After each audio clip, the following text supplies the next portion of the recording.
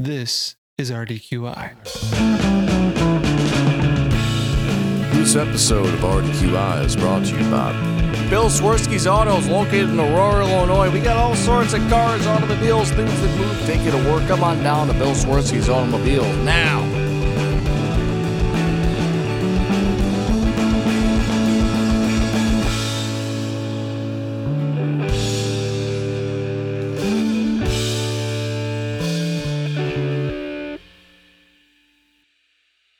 Ryan, is bread good for you? Oh man, I think so. I mean, for me personally, sure. Yeah. I mean, so far as I know, do not have celiac disease, so I'm going to struggle with that particular aspect of my biology. And besides the fact that bread is delicious, I think it's just fascinating to make it and all the different ways you can use it. And plus, I love beer, as we've talked about a lot on the show, apparently. And beer and bread they're really close to each other in a lot of ways. But how about you? Do you think bread's good for humans? I think yes, but I also think a lot of people would say no to that. Sure. You know, the bread is like a refined carbohydrate. You know, it's a white carbohydrate or a white starch. There are tons and tons of diets out there that exclude any kind of white carbohydrate. Sure. Bread being like the prime example, other than maybe pasta. And I think there's a lot of reasons for that. You know, we tend to oscillate between demonizing different ingredients in especially Western culture. Yep.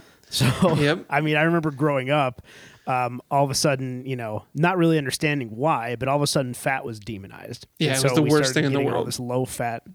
Yeah, and like, you know, that's margarine. I grew up on margarine and, you know, like low fat stuff, and it was awful. And little child Dave he was just so upset. What's happening with the world? Give me back the stuff that tastes good. And one single tear fell off his cheek. Yeah. But now, you know, as we talked about last week, fat is not really demonized anymore at all. In fact, there are diets like, you know, the keto diet that rely on like 80% fat consumed, you know, as a percentage of what you consume on a daily basis. Mm-hmm. But I think right now, carbohydrates, whether rightly or wrongly, are kind of being demonized against as like a weight management tool, but also as, you know, like a reaction to this gluten intolerance, which seems to have just pervaded the culture. Yeah, really which quick just though. Seems strange. Really quick though, gluten intolerance, because I feel like that those two words get bandied about very, very carelessly. That is distinct from having celiac disease. So what is gluten intolerance? So celiac disease is, I can't remember if it's like an allergenic reaction. I looked it up. It's yeah. If you want me to go through it really quick, I can.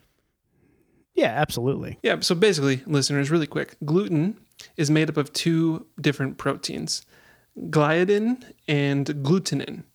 Okay, now those two things, these protein structures, which of course are just links of a bunch of amino acids, that's what proteins are. What's cool about them is that they're, you know, protein structures, amino acids, they are linear, but the way that they actually are shaped in the physical world, they kind of curl up and coil up and, you know, are springy and bouncy. You know, obviously in this case they would be. So then when you're working flour with water and then you're kneading the dough, the reason you knead the dough is because you want to elongate these molecules. Because once you elongate them, then you can give structure to the dough. Kind of like if you were camping and you forgot your tent poles at home, the tent is going to be useless, right? Like the fabric is there, but it's loose, it's floppy, it's not going to give you a structure. So if you need dough, you're just giving the dough structure. So then, again, celiac. There's some of these amino acids, particularly in the glutenin chain, I believe, if I remember correctly, that basically the small intestines will have a adverse reaction, and the body will say, oh, this is either a parasite, this is an infection, this is something bad. And so that's why it's called an autoimmune disorder. Basically, the body thinks that something it's probably normal for it, is actually a threat, therefore triggers inflammation, causes a bunch of problems, even though there's really no particular reason. Now, I shouldn't say there's no particular reason. There is a genetic basis for this. There are also environmental factors for this, for celiac disease. That's what I'm talking about. And it's incredibly complex, and we're still learning about it. That's what celiac disease is in a nutshell. Gluten intolerance, to me, seems more like I feel a little bloated after I have a cracker, so I don't want to do that anymore. That's kind of the take I have on it. Yeah, I mean, there could be gluten could be causing harm to your digestive system, but it's completely separate from celiac in the way you just described it, because celiac is essentially your immune system misidentifying an input as a threat. Right. Whereas gluten intolerance is it doesn't make me feel fantastic afterwards. But so celiac, I think, is some very tiny, small percentage of the world population. Yeah, right? 1%, I think, is what my digging found. About 1 in 100. Yeah. Yeah. So I mean, if I think everybody listening to this probably knows a few people, several people at least, who in their lives who avoid gluten. That sample size just doesn't track, right? Like, there's no way all of those people have celiac disease. Mm-hmm. They have a perceived or real gluten intolerance. Mm-hmm. But the thing that trips me up is that for so much of human history, the majority of people, particularly in cultures, in basket belt cultures, where bread basket cultures, that primarily grew wheat, they existed on, a diet primarily consisting of bread, right? Mm-hmm. In the form of, fermented baked wheat. So how is that possible then? Right? Right. It just doesn't make sense. Where, I guess life was not all that pleasant in a lot of ways, 100 years ago minus. But it would have shown up in the literature, right? Like, hey, why, this nomadic meat eating culture, they seem to be fine. As soon as we get down to agriculture, now everybody's, gluten intolerant. That sure. It doesn't make sense. Right. Yeah, and that seems like to the casual observer, someone who maybe hasn't read into anything or researched anything. Yeah, I can see how you'd be like, wait. All of a sudden, all these new methods of food production or new ways of consuming food, and we're getting sick. Like, maybe it's just the fact that we're overeating bread. But then you do the research and look into it, and most people who study ancient peoples and what they were doing say, no, they're eating bread every day. It's subsistence for them. So this, you and I were, for a long time, have been interested and fascinated by this problem. I think it's good to point out at the beginning that there is considerable amount of research, but none of it is really conclusive, and it is contradictory. It right. can be contradictory. Mm-hmm. But I think one of the best explanations that I've heard is Michael Pollan's book, Cooked. One of the chapters is on fermentation, and he talks about gluten intolerance in the context of the last 60, 70 years of American food production, and really the way that American industrialized food production, and I wanted to use a different word, but I got nothing. How American industrialized food production basically eliminated several steps of the traditional bread making process in order to fit the production into an economies of scale type of model. And his theory, again, a theory, is that this is what's driving this gluten intolerance. So before 1950, bread was flour, water, and long fermentation times. Mm-hmm. There's a baker, I can't remember his name. We can put it in the show notes, out of Boston. And he basically explains this concept that if you give somebody a bag of flour and water, they won't be able to survive on that. right? Like we can't digest pure flour. Right. But if you combine the flour and the water and you bake it and you ferment it and then you bake it, it turns into bread, and you can survive on that indefinitely. Oh yeah. But let's think about that for a second though. Because I think most people think like, oh, if I had flour and water, I could survive on a desert island, at least long enough like until rescue came. But probably not. I mean, because you probably wouldn't be able to bake it because you're on a desert island, unless you fashion an oven somehow. But excluding that fact, I mean, fermentation is the key to this process. And I don't know, I'm gonna have to lean on you for the bread fermentation part. I'm much more familiar with the process that beer brewing goes through to allow barley and wheat and other grains to be able to be fermentable. Yeah. And I'm sure they're different. I'm sure they overlap in some areas. So can you school me a little bit on bread fermentation? Yeah. And I think it's good to kind of frame this explanation in the basis of the history and the difference between old school fermentation or sourdough fermentation and the new school fermentation of like quick rise breads, right? So for much of human history, we realize that wheat is not palatable by itself, right? It has very little nutritional value. But, and this happened in Egypt, probably somewhat concurrent with beer. Right. Well, I mean, I've talked about this a lot, but there's a big argument. Was beer first or was bread first? Like, were people making bread to then create beer first? Or anyways, it doesn't matter for the sake of this conversation. Yeah, so I won't, not specifically. Somewhere, somebody left a bag of flour, exposed to some water, exposed to some air, and they came back and it started bubbling, and they thought, okay, well, let's throw this in the oven. That bubbling is fermentation, and what that is, there's no, we think of bread baking now as you combine flour, water, yeast, and salt. Yeast to actually have the commercial yeast that we have today that we can add to something that didn't exist.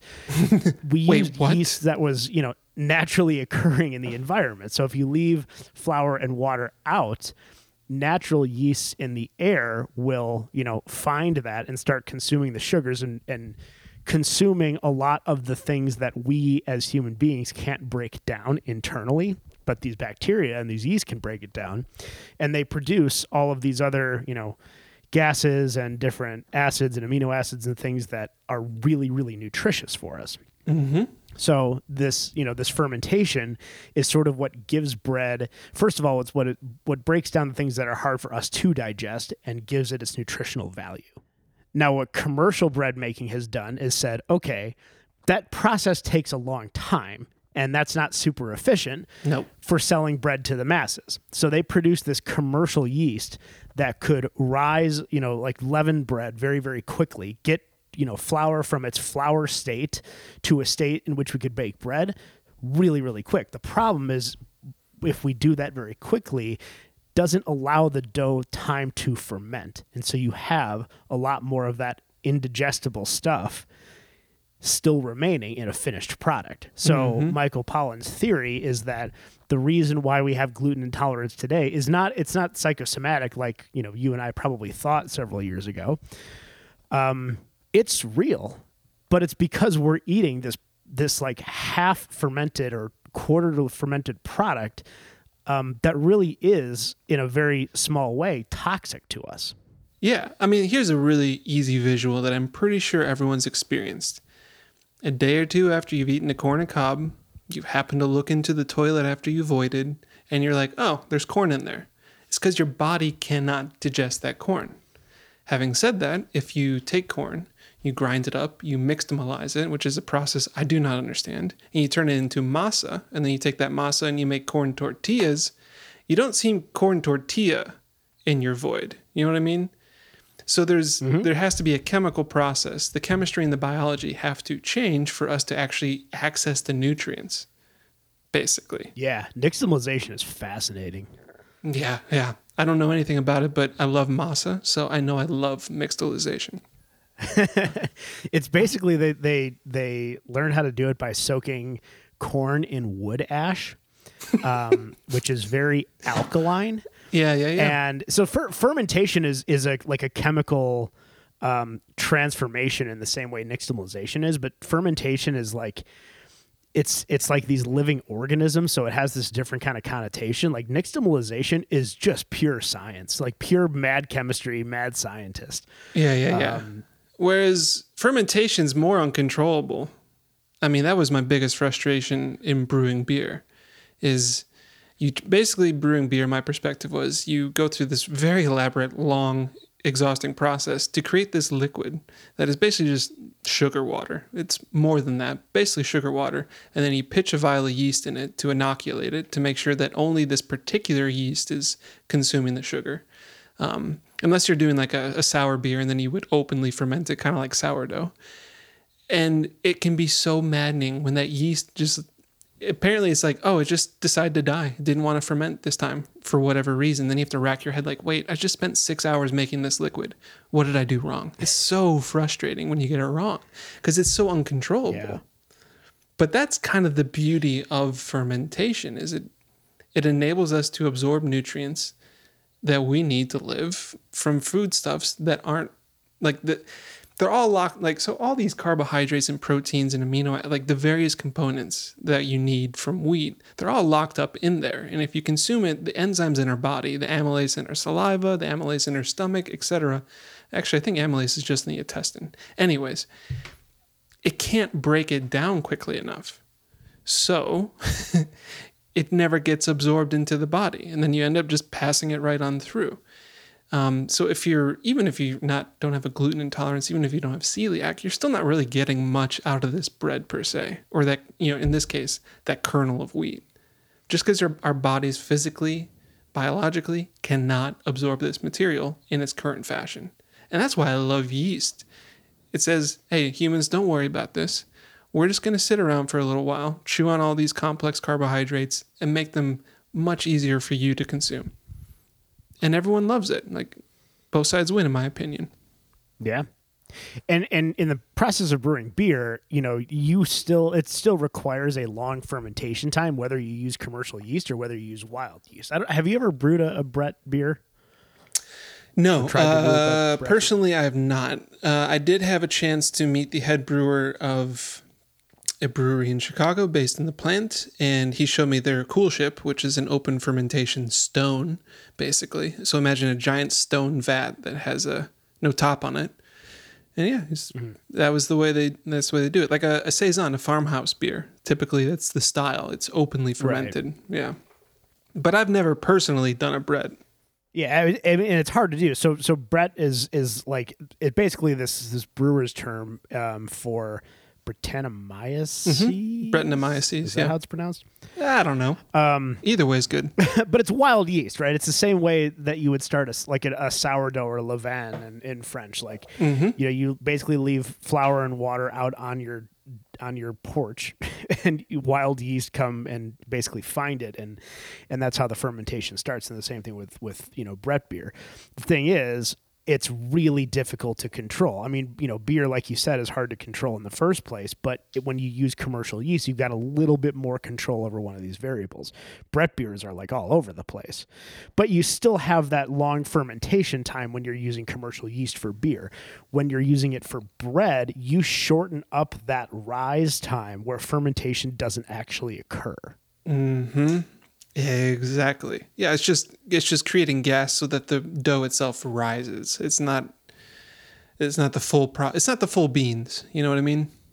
Actually, the U.S. government in the 60s, they realized that this, white bread didn't have any nutrition, and like people were kind of getting sick.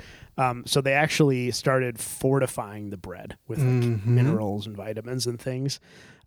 Because they couldn't, instead of just going back to the way things were done, let's just put vitamins into it, which, is healthier in a little bit, but it doesn't really zero in on the actual problem itself. And that's, kind of what we talked about in the organic farming episode, that, food production, unfortunately, growing it, cooking it, producing it takes time, and we try and apply these, very rapid economies of scale, industrial processes to the food system.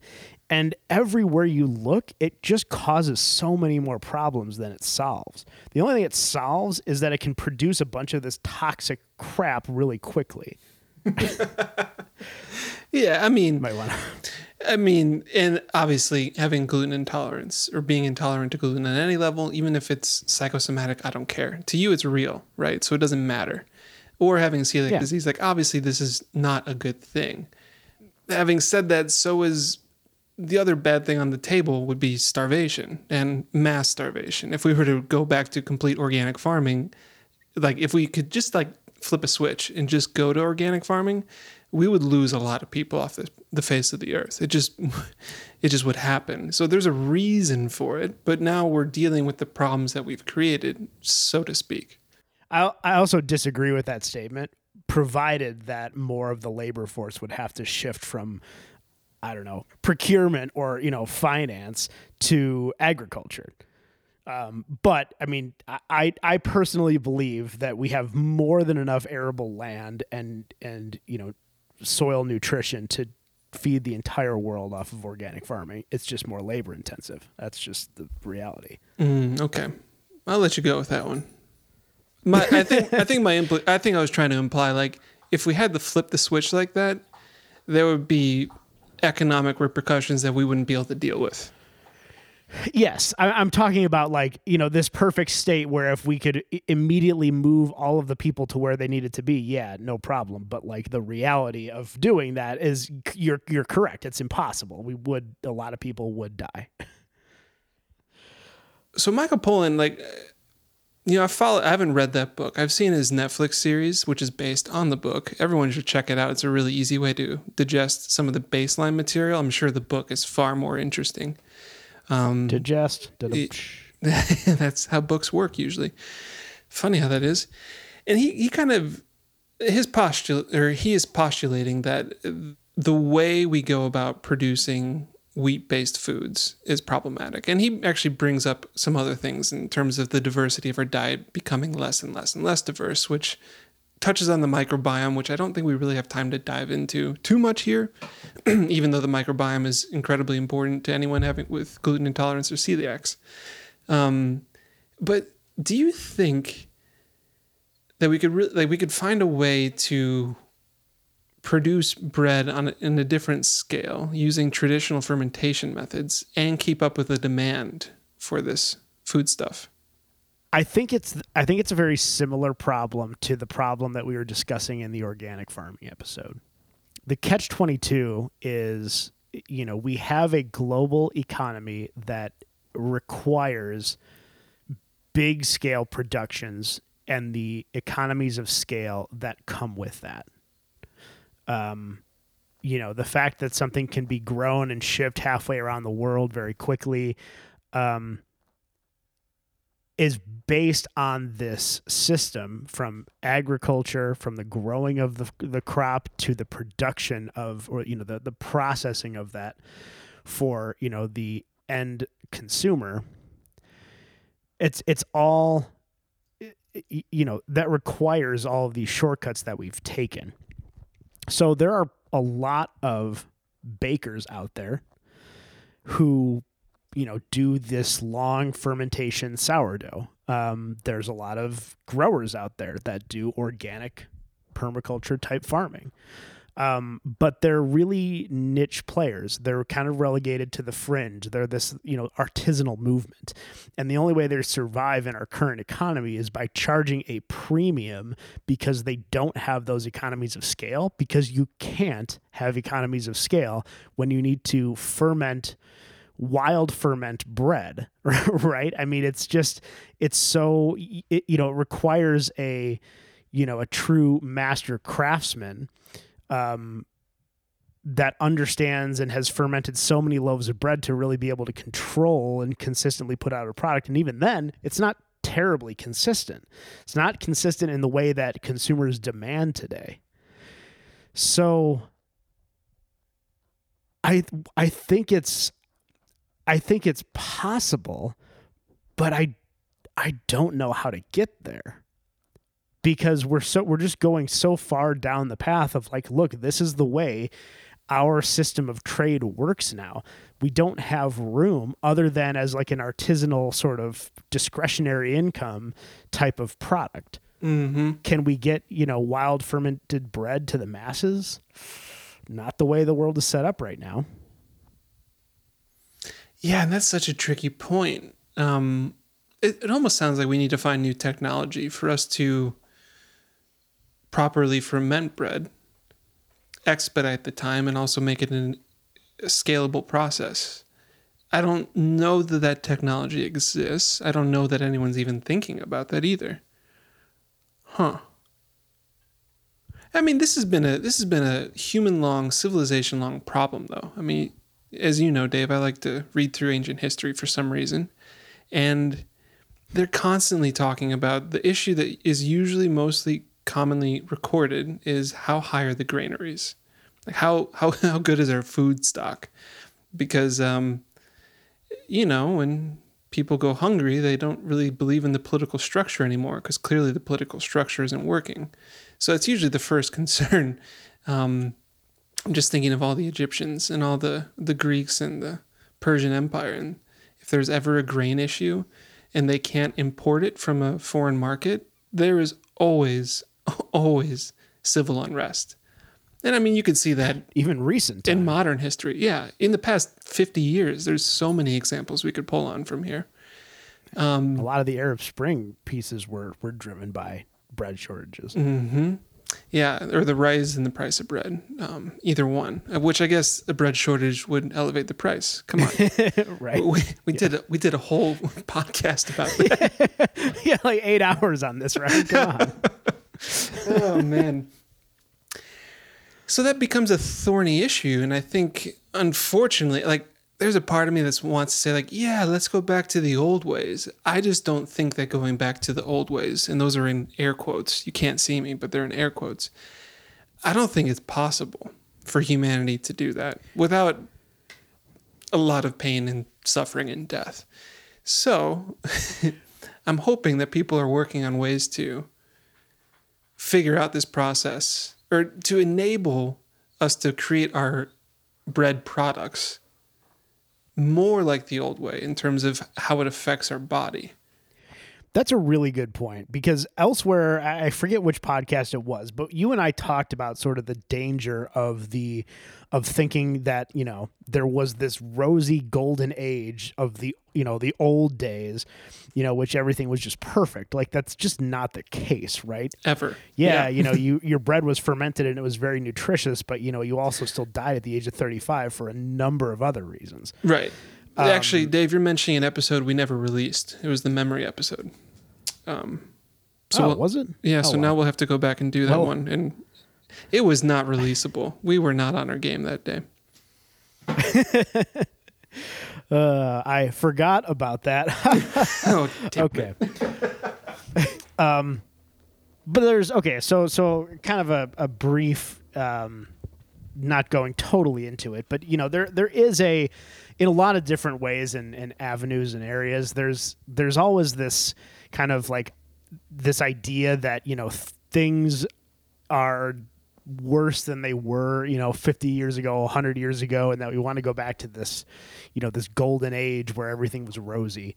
Mm-hmm. And that's just really taking a very, very naive surface level approach or understanding of like what this golden age was.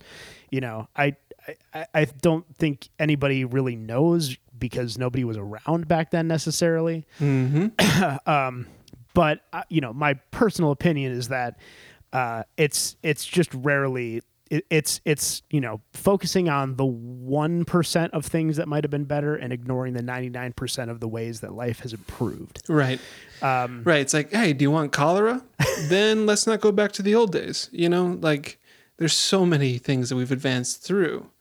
And I say that with a it sounds a little bit critical, but I'll be the first to admit that when I was younger, I felt that way a lot. And in terms of agriculture, as I'm sure if you listen to the last couple episodes that you and I have done, I sort of still have that mentality about a lot of things regarding food.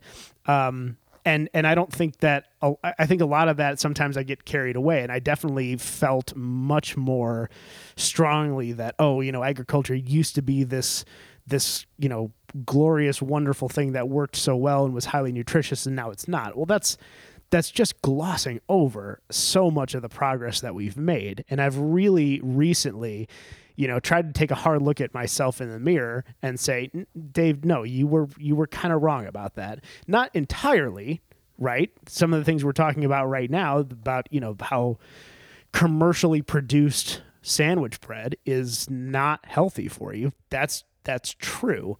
However, to go back to the way things were done just doesn't make a lot of sense, right? Right. It glosses over all of the hardships and all of the things that we've done. So how can we use the technology we have and our understanding of what makes nutritious food? How can we combine those two things to mass produce nutritious food for everybody on the planet?